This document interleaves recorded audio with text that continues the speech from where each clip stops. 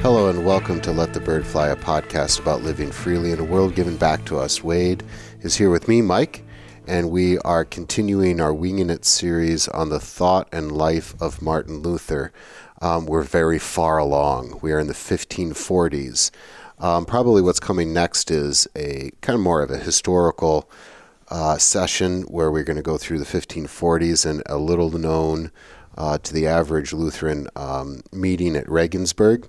But we thought we'd take one little break before we got back into the going through history year by year, and that is take a look at John Calvin, who is, we could say, a contemporary of Martin Luther, but younger than Martin Luther, right? Certainly influenced by Martin Luther. They're going to go in different directions on a lot of different things, but he is for sure a huge person when we think about Reformation as a whole, right? We have many Reformations, English Reformation. We have the Reformation in Germany, Swiss Reformers, all that kind of stuff. Besides Luther, probably the most influential, certainly in the English-speaking world, would be John Calvin. Wouldn't you agree? So he is worthy of an episode today. He's French, ends up in Switzerland a little bit, in Strasbourg, is a prolific writer and a systematician, right? So we're going to discuss John Calvin today. Do you want to start with his history or his influence or his theology? What would you like to do, Wade? Sure. I think maybe if we can just contextualize him, place him where we would, when we talk about Christianity today, right, where would be Calvin's influence. And I think if we think of the early Reformation, we have Luther and Zwingli are going to be the two most important people. Luther in Wittenberg, Zwingli is easy to remember, Z and Z. Zwingli is in Zurich. And these are going to be the two leading voices for Reform. Now, you're going to have Reform elsewhere. You're going to have Strasbourg with Butzer and others. You'll have Ecolampadius in Basel. Bern will have some reformers. But these will kind of be the two poles of the Reformation as it's taking place early on.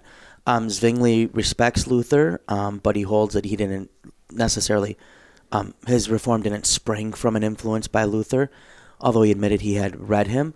There's some things that Zwingli's working on before Luther even. And Zwingli will die early. He'll die in battle. And Bullinger will take over for him in Zurich. And this will really provide an opportunity. If we're going to place Calvin is able to navigate between Zurich, Strasbourg, Basel. He'll be in Geneva. And he'll make overtures towards Wittenberg, but never with a lot of success. Luther is positive about some of Calvin's early writings. I think it's hard to get around that Calvin's institutes are, whether you agree with them or not, are just brilliant, right? He's able to write very clearly and in a very organized fashion, which will influence subsequent theologians. Trained as a lawyer. I mean, it certainly comes out, yeah. But where Calvin wants to be is a bridge between Zurich and Wittenberg, right? He really sees this as something that should happen and as something that he should have. He thinks he has the ability to help navigate and bridge. And so when we talk about the Reformed today, I've never quite figured out why we do this in the churches of the former Synodical Conference, ELS, Wells, LCMS, where sometimes people just say Reformed and they mean everyone who's Protestant but not Lutheran. Yep. And so you're lumping like Pentecostals with Episcopalians, with Presbyterians. It's a really odd, you've got Calvinists with Arminians.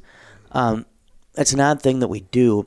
When we're talking capital... In our defense, there's a string of strict Calvinism or classical Reformed or Calvinism and Arminianism in just about every Protestant denomination, seminary, church, and I would even say individual Christian. So we are very unclear when we say Reformed, because Reformed and on the other side in the American context, so in the Reformation we're talking Zwingli, Luther, Calvin is helpful, but in today's context we would talk more about the two poles being Calvin and Arminianism, named after Jacob Arminian. Now, there's no Arminian church. Well, there's probably like one somewhere at least. And don't mix that up with Armenia, the country, either, by the way. But just very simple.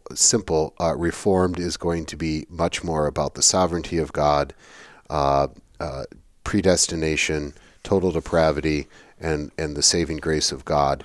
Where Arminian is going to be, they're going to say, hey, what about human responsibility? And they're going to flip almost all those. So they're going to be decision theology about the faith of the individual. And so when we say Reformed and we lump everybody else, or evangelical lump everybody else, that is very unhelpful, and we should not do that. But then again, in our defense, there's not strict lines in the greater Protestant church, other than saying, okay, this Presbyterian church, this Reformed church has a direct line, especially the Reformed, to John Calvin, right? So, yeah. And so when we say capital R Reformed in a historical sense, and we're talking European Reformations, what that really comes to entail is going to be the Swiss Reformations. And so Zurich, Basel, Bern, Geneva, and you're not going to have this unity between Lutherans and the Reformed that Calvin will work towards, but that's definitely where he wants to be. And part of the reason he's able to try to be there is Calvin is really a second-generation reformer in a sense. He's able to step in, and he begins working after the work of Luther and Zwingli and others has been clearly established, right? Yeah. And it's already gone through its ups and downs. So Calvin's dates 1509 to 1564, to give you a sense. Right. And so Calvin himself is going to be born in France, in the Picardy region. He actually would have spoke Picard, which is a dialect of French, but it wouldn't have been clear necessarily between speakers of both. And he is going to get a decent education. He is going to, as Michael mentioned, be trained as a lawyer. There's interesting history with his family, but we won't get lost in it today because I want to navigate his relationship with Luther as we go. But he'll be trained as a lawyer, but at some point he becomes very interested in theology, right? There's probably always an interest there, but he'll become very interested in theology. Grew up in and around the church. His father worked for the church. His father wanted him to be... Although his father's going to end up on the outs with it. He punches someone, if I recall. Father wants his boys to be priests, but then kind of changes his mind, and so Calvin studies to be law, and then changes his mind. So there's some kind of similarities between Luther and his upbringing, not apples to oranges, but you could both tell that these are people of their time. Yeah. Right, and you're not going to have a big conversion moment for Calvin that he'll talk about. Maybe it seems that people want to find one for him. Right, yeah, definitely. But not, kind of like a clear one in the story of Luther. I won't say simply the history, but in the story of Luther, the thunderstorm and the praying out to St. Anne. But Calvin will get a fine education. His days will be rigorous from early on, right? The schools he goes to, he's waking up early. He's developing habits that would serve him all his life. Calvin was just a workhorse, right? Throughout his life, he rose early, writes like crazy, carrying out all sorts of administrative duties, and his education very much trains him for that. But he doesn't say much about his youth. And here, Bruce Gordon's biography of Calvin is just fantastic if you're ever interested in one. He just wrote a very good biography of Zwingli, too. And he has a great book on the Swiss Reformations. And I'm afraid my History of the Reformations course is slowly just becoming Bruce Gordon books, right? This is the trajectory. But he notes, it was seen as rather distasteful to write or share a bunch of autobiographical details about one's youth in the 16th century. The point was just to get through your youth, right? And so, I think Gordon notes, or elsewhere others note, it was almost seen as like a effeminate thing to be talking too much about your childhood. There was nothing like we have today where we go, man, your childhood really shapes you, and maybe there's trauma from there, or, if you want to understand so and so, you got to understand his parents, or that just wasn't there. Even with Luther, we sometimes hear stories about his childhood, but these came from the table talk, Right. or in illustrations.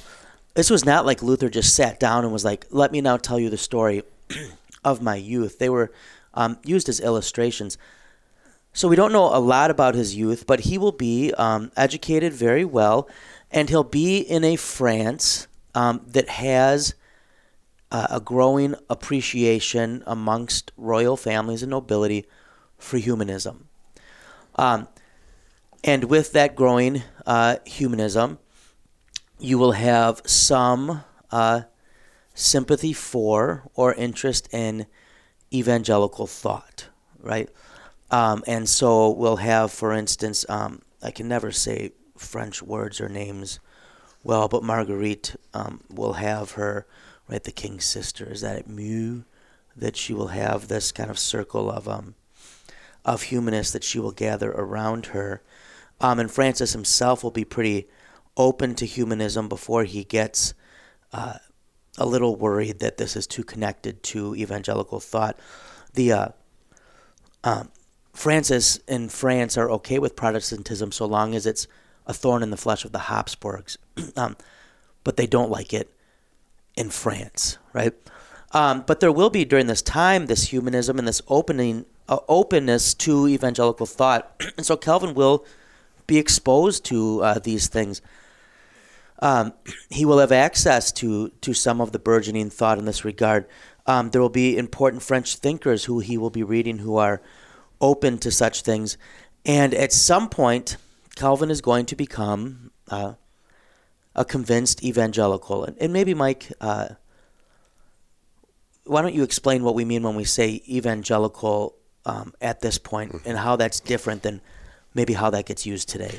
So even still today, like if you were to use the word evangelical in Germany, that would be a reference. It's of course there's a lot of time that has passed, and Reformed and Lutheranism being put together into one camp. But evangelical would have been the name for the Lutherans, right? Evangelical mean gospel, right? Being gospel-y. The word evangelical then, today, if I would say evangelical, that generally means a conservative Bible-believing Christian. So that is a significant change, right? So are we evangelical? I think we would say yes, we're evangelical in the sense of being about the gospel. Are we evangelical in the sense that we believe that the Bible is the inherent word of God? Yes. But along with that baggage then comes often usually some politics, right? So if I say evangelical today in a pejorative way, I mean Arminian theology tied together with a right-leaning political thought, right? Mm-hmm. So it's very complicated. Then throw in there then our own little parochial. Evangelical means that you're nice. Right. But we've discussed that before. Canadian. So, yeah. So what you mean by John Calvin becoming evangelical is that he is going to be won over by the Reformation rather than staying in the Roman Catholic Church. Mm-hmm. So as this takes place, he's going to be finishing up his education. One of the important works he'll produce will be a commentary or a overview of Seneca, a famous Stoic, and Calvin's law training and his appreciation for Seneca and Stoicism really will stay with him throughout life, and you can see it pop up in both how he handles himself and in how things are somewhat organized in Geneva eventually. But he'll be shaped then by his legal training, by his work on Seneca and Stoicism, which was very good work, and then evangelical thought. And when I mention Seneca and Stoicism, by the way, that is not a criticism. I think, Mike, you can attest. I enjoy some good Stoicism. You do. I don't practice it. Yeah, we're on the. But I enjoy it. I'm probably a little bit more critical or weary of Stoicism than you are. And that's why we balance each other out so well. Yeah, right? And that's important. Yes. Joke understood. Yes. Yeah. Okay. We At some point then in here, Calvin has his conversion, which we've said is really hard to pinpoint. When he talks about it, he'll talk about what shifted in his views more than an event. But at some point, this is going to lead to his flight from France, which was becoming increasingly not a very safe place to be a Protestant, right? And here it's maybe helpful to remember that really the first big religious wars, well, I shouldn't say first, but some of the longest lasting and most deadly religious wars of the 16th century will take place in France, right, with the Huguenots. And so there's a lot of hostility growing there. There's a growing Protestant community, the Huguenots, but there's also growing hostility towards that. Calvin is perhaps involved in a couple things that makes it wise for him to leave as well. There's going to be a scholar, Kopp, who gives a speech that has evangelical themes that causes a little bit of an uproar. And it's suspected that maybe Calvin helped with that. But then there's also going to be this placards affair. And to me, the placards affair has just always seemed like bad strategy. Someone's going to put up a bunch of placards within the royal facilities, even, I believe, outside the king's bedroom. And these placards are going to have, I would say, reformed, not just evangelical, but reformed themes. And this is going to be enough to set Francis off. And so it's just going to be wise for Calvin to be elsewhere. And really for the rest of his life then, Calvin's going to be in exile, right? He'll be in Geneva for a long time. But Geneva won't be his permanent home. It's not where he would prefer to be, right? He would have loved to have gone back and ministered in France as far as where he would have seen himself earlier on. But it's where he's going to have to be. And even when there's opportunities in France, he's going to have to send others like his great mentee who will take over for him later, Theodore Beza, will have to go do work in France because it would have been extremely difficult for Calvin. And so this fact that he's in exile, that he's living elsewhere for the rest of his life, will also be something that marks Calvin's theology, this pilgrimage emphasis. And you can see this in a lot of Reformed theology subsequently, imagery of being a pilgrim or a stranger will play out, right, in how people view the place of the Christian in the world and over against the world. And so Calvin's going to find himself several places. I don't know, Mike, before I jump into that, if you have anything that is coming to mind. Sure. So he's going to end up in Geneva twice, really. And then he messes up the first time. Yeah, and then in Strasbourg. And we have this guy, William Farel. I don't know if that's how you pronounce it. Or I always like to say Will Ferrell. Will Ferrell. Like Step Brothers. Yeah. Talladega Nights. Do you have like a picture of Will Ferrell when you talk about I sometimes Calvin? Show a clip. You should. Yeah. Sweet Baby Jesus, that kind of stuff. Because they're kind of like Ricky Bobby and Cal Naughton Jr.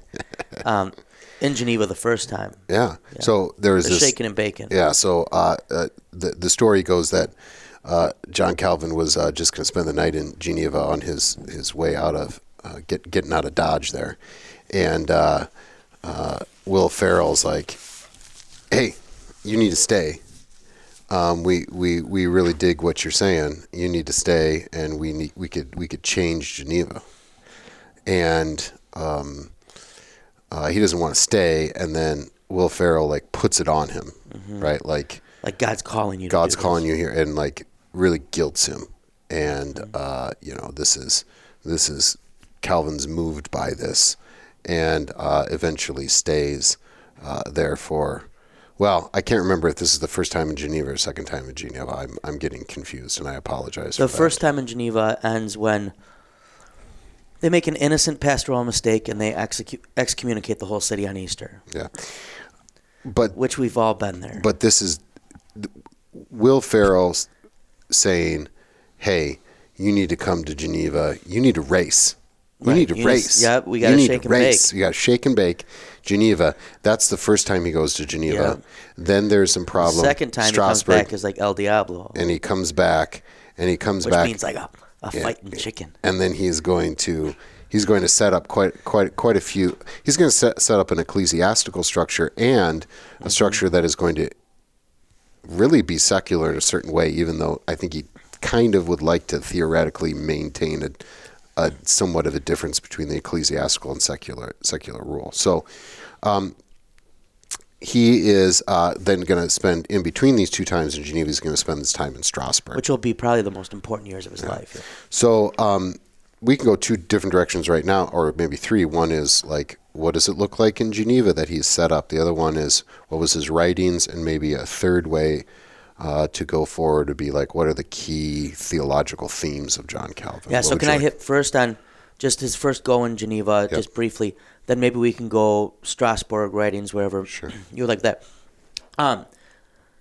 Geneva itself, we have to understand, most of these Swiss cities had unique governance compared to much of the rest of Europe. Right there, part of this, Zurich, for instance, Bern, Basel are part of the Swiss Confederation. And Strasbourg, by the way, is a free city. Right. And you're gonna have local families that will play very important roles on the councils. There's a small and large council in Zurich. I'm trying to remember what we have in Geneva, but I think we have like the Paranus is one group or whatever, but one family. And so you have kind of these shifts that take place based on who's won elections or who's gained the most influence at a set time. And Calvin and Farel are going to set themselves to work this first time in Geneva, whole hog as best they can.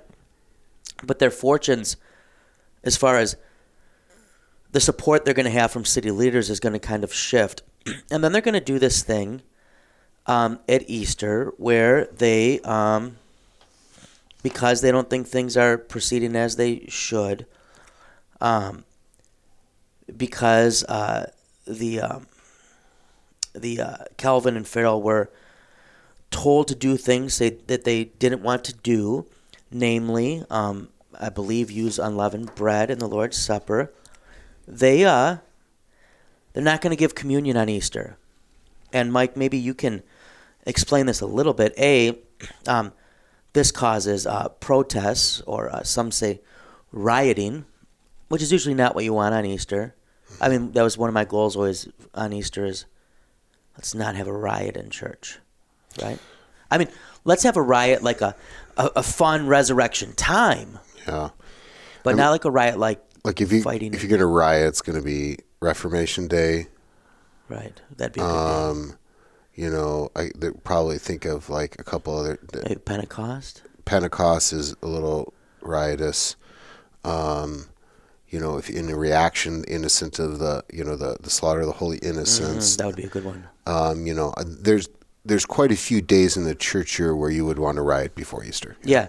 And so I joke that they excommunicated the city, but what they essentially did is excommunicate the city in that because they were mad at this council's orders regarding how the service should be celebrated, they refused to give the sacrament on Easter. And you can correct me if I'm wrong, Michael, or you can take over here, but we're used to getting communion now regularly. Mm-hmm. And Roman Catholics today receive communion much more regularly than they would in the past. Now, it's not that it's offered more by Roman Catholics necessarily. There was always in the Mass the Lord's Supper. Well, I should say, depending on what we mean by offered. But participation was much lower amongst the laity. Mm-hmm. Ironically, among Lutherans, the sacrament's probably offered less than it was early on now, although it's getting better. Yep. Right? I think most of our churches are to like at least twice a month. Yeah. And some of ours have gotten to every week. But what was the big deal with Easter and communion at this point, Michael? Well, so I don't know exactly where you want me to go, but there was this idea, and I want to say Fourth Lateran Council, where they said you really ought to go 4 times a year, and include one of those would naturally Easter was a be big Easter. communion day. That's what I was getting at. And so Luther says offhandedly, like, unless you go 4 times a year, I don't even think you're a Christian. And through the Reformed, and then even all the way up into my own ministry, you had people who had twisted that to say the exact opposite, that you only go 4 times a year. So Calvin only offered it 4 times a year. So, but you think about this as an ordinance, not really a sacrament, so it makes sense in that theology. And you go, this is not like it's offered. You come when you're there, when a true Adi offering, where you go, it's offered. You have the freedom to go or not. We're not going to take away the freedom from you by not offering it in a backwards way. Like, we have it, you go. And so then it was like 4 times a year, right? So for them not to have Holy Communion on Easter would have been breaking a pretty established tradition, right?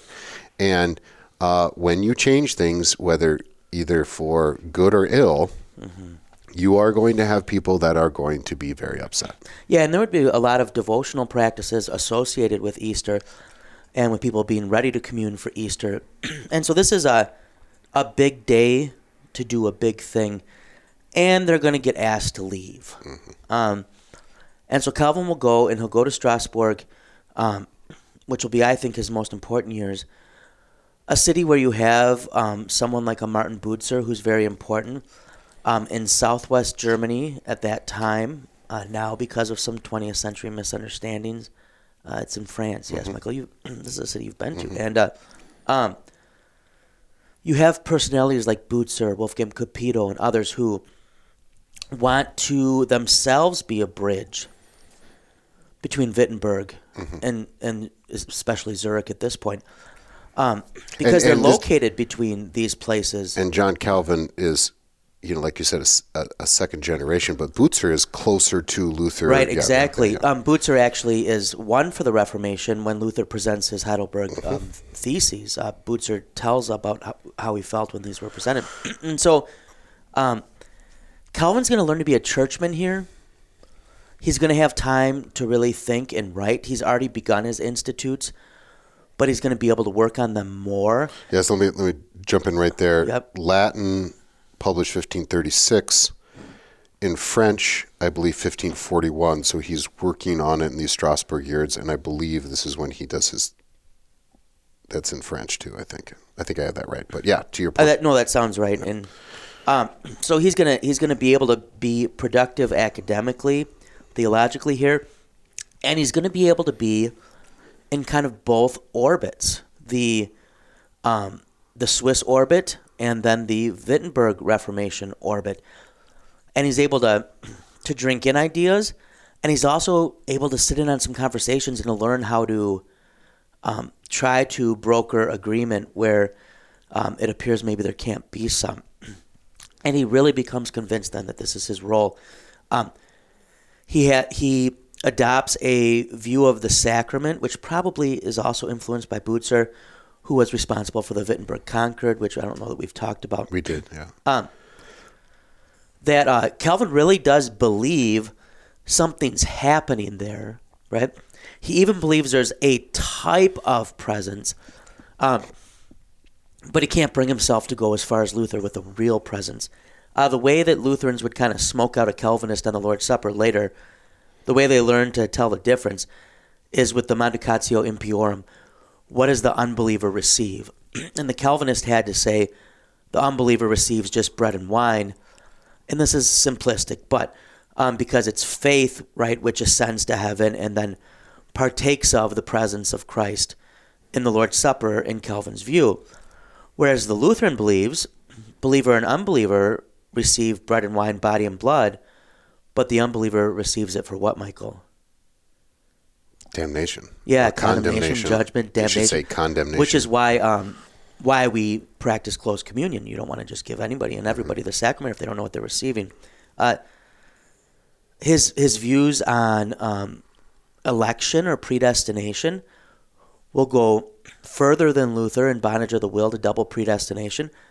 But I think that's another area where you can see him wanting to be a bridge or drawing on Luther's thoughts. It led him further probably than he imagined at first. But Calvin in Strasbourg really gets a sense for what it is to be a theologian among theologians, how to sit in on these convocations and other things to try to build a network, to build relationships that would serve him for the rest of his ministry. Now he's going to get invited back to Geneva. They're going to realize, okay, they need Calvin. They need someone who can organize reform there. He'll be welcomed back. He's going to set up how the church is structured. He's going to set up how things function. He's going to set up what worship looks like. And Calvin, of all the reformers, will probably be the one who has his fingers in the most. And he proves himself to be a capable administrator as well as theologian. And really a lawyer, too, right? He got his licentiate in law, which is, I believe, what he wrote on Seneca for or in relation to. He's probably the one who's got his fingers in the most. Luther will write like a treatise on something, and Luther will be consulted on certain decisions, but he's not nearly as involved. And Zwingli, too. I think Gordon's book does a good job. Zwingli is consulted and involved sometimes, too, but not nearly to the extent that Calvin will be, too. So what would it look like in Geneva? Well, you'd have a consistory, which would be basically your secular type government. Within the church, you would have doctors, pastors, deacons, and elders, and the doctors would teach throughout the week on Scripture. Which is what sometimes people forget that because we think of medical doctors, but really doctor originally meant teacher. Pastors are going to be the ones who administer and preside, weddings, funerals, Holy Communion, baptism, stuff like that. And John Calvin's going to do some of that, even though he doesn't really get ordained in the traditional sense. Deacons are going to be like what the deacons were in the New Testament. They're going to wait tables, right? They're going to take care of some of the administration stuff, but taking care of the poor, stuff like that. And then the elders were going to be the ones who are going to deal with church discipline. And maybe just to hit there, Calvin was very serious about taking care of the poor, and as was Luther with the Common Chest. But Calvin and Geneva sometimes get a bad rap today because they're viewed as like, oh, see, this is this oppressive morality plea, stuff like that. There was a lot that today would be considered progressive in the measures they wanted to take care of those on the margins of society. So but they did also burn Servetus. John Calvin doesn't really fit neatly into any of those and has his finger in all of them. Certainly a teacher going to do some administration work or pastoral administration work like doing weddings and stuff like that. But then he's consulted the consistory too. So there is a separation of what we would call church and state here. But again, separation of church and state in America is a completely different thing than what a concept would have been in 16th century Europe, where those things are intertwined. Everybody's Christian, right? And so it's a matter of who has the final authority, who gets to consult who, that kind of thing. So Calvin's really got his fingers into all of that, and maybe even gets burned out a little bit. I mean, at the end. So. Yeah, and so Geneva probably becomes the most important model as far as influence it has later. Not that I'm saying it should be what people strove for, but the most important model for what a reformed city culturally, economically, ecclesiastically look like. John Knox is going to want this in Scotland. He's going to call it the perfect school of Christ.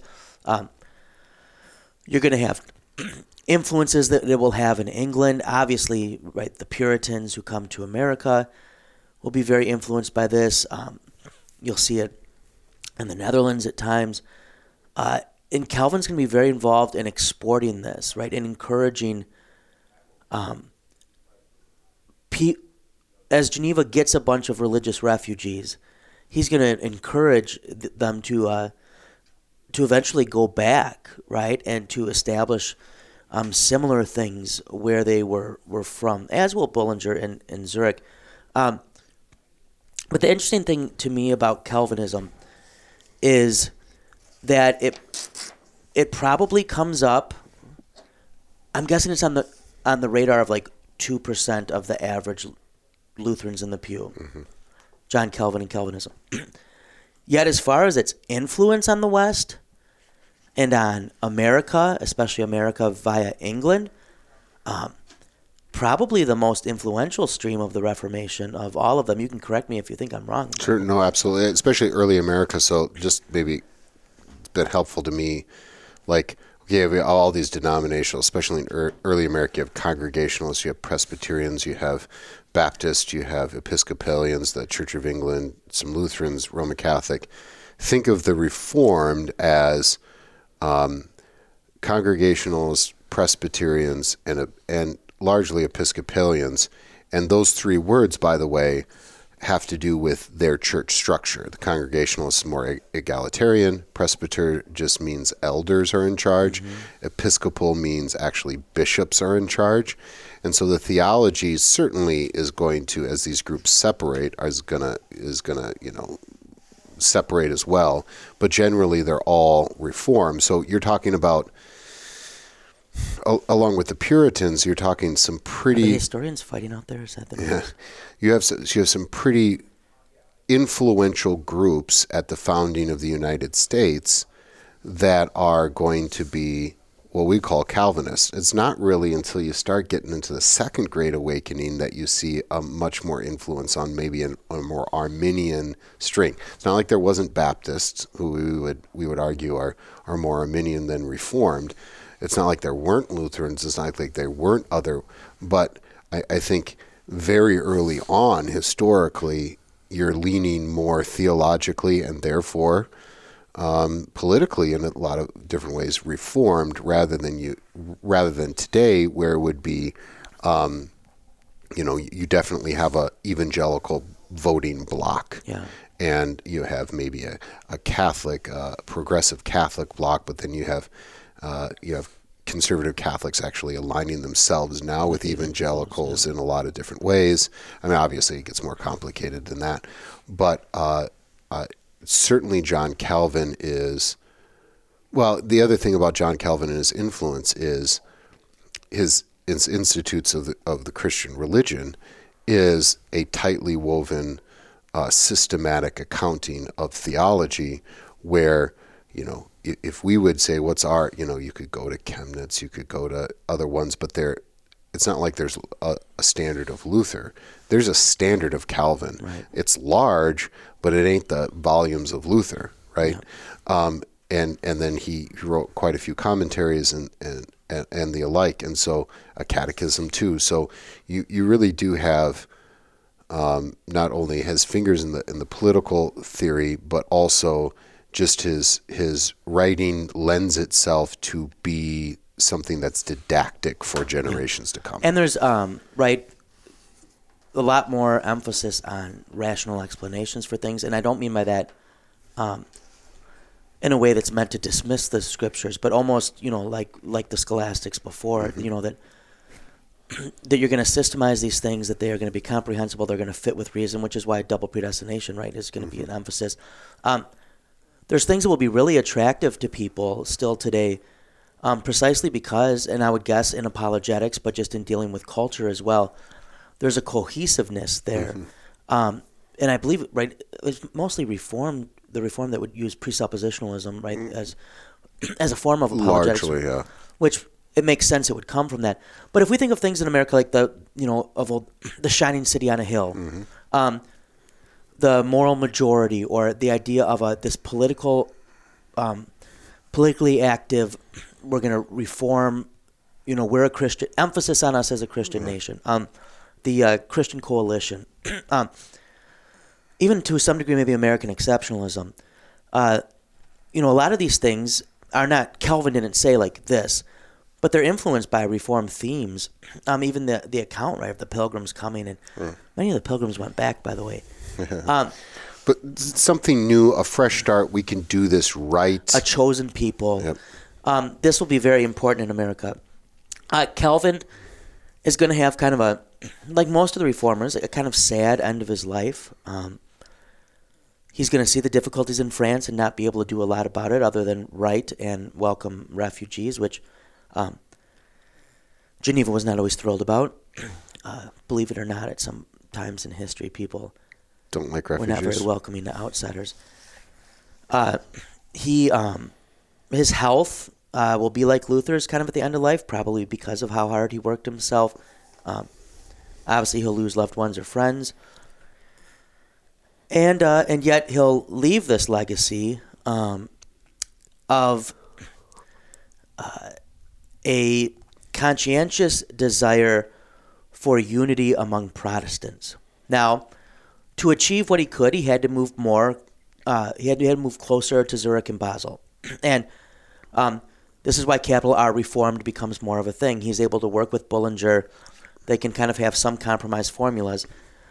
And so the other thing, ironically then, will be that Calvinism, while uniting many Protestants, will exacerbate divisions in Lutheranism, because Calvinism will have influence in some Lutheran territories and churches, even in Wittenberg, where you'll have the crypto-Calvinist controversy, where you have people who were hiding their agreement with Calvin on certain things and disagreement with Luther, who had long since died at this point. The reason Lutherans, for instance, kneel for communion in many places is because there were attempts to force a union church in Germany by a Reformed or Calvinist prince, and the Lutherans who recognized the real presence of Christ in the sacrament knelt in protest. This is actually one of the things that's going to lead to Paul Gerhardt, I would say the greatest hymn writer in the Lutheran tradition, to lose his parish, the Nikolai Kirche, I believe, Berlin, and have to go to Leuben. So this, while Calvin sought unity, and this is not to put it all just on Calvin, but Lutherans will recognize, in some ways, this is close enough to be more dangerous than Zwinglianism, where you could draw the lines. Yep. Luther, by the end of his life, seems to have lumped Calvin in with the Sacramentarians. Mm-hmm. Calvin writes to Luther through Melanchthon, and Melanchthon doesn't even give it to Luther because he thinks Luther will do something that Melanchthon will then have to apologize for. But I think that's kind of the tension that comes out of Calvin's work in ministry. Yeah, maybe just one thing you brought up, apologetics, the sense of the divine. I'm not an expert on this, but that, I can know God a little bit outside of the Word. I can know that there is a God, which we would argue, certainly you can come to the conclusion that there is a God from natural law. It's a little, I don't know where I always stand on that, but that then leaves to a sense that God zaps you knowledge, sort of thing, and some Reformed philosophers in the apologetic world, but just in philosophy in general, will lead towards that. Like you automatically know that there's a God because God has given you that knowledge somehow, some way, and it gets a little tricky there, but that's a little bit different than maybe we would put it sometimes. So there are quite a few still philosophical things going on in the academy today that you can trace back to Reformed influence. A lot of it good, some of it bad, right? We would argue that Reform is as close as you can get to Lutheranism, and yet some of the major differences are so big that they are, they can be, like you said, so close and yet so far away, right?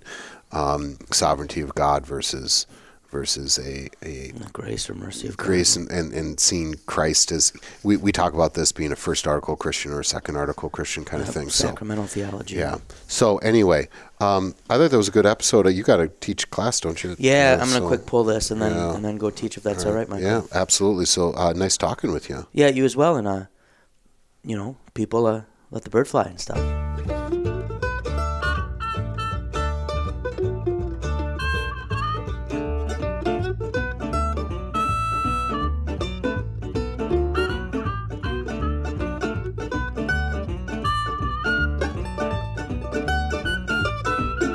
Every evening when the sun goes down, get with my party and I begin to clown. I don't care what the people are thinking. I'm not drunk, I'm just a drinker. I set 'em up, another round. I set 'em up, another round. I set 'em up, another round. One more round won't get me down.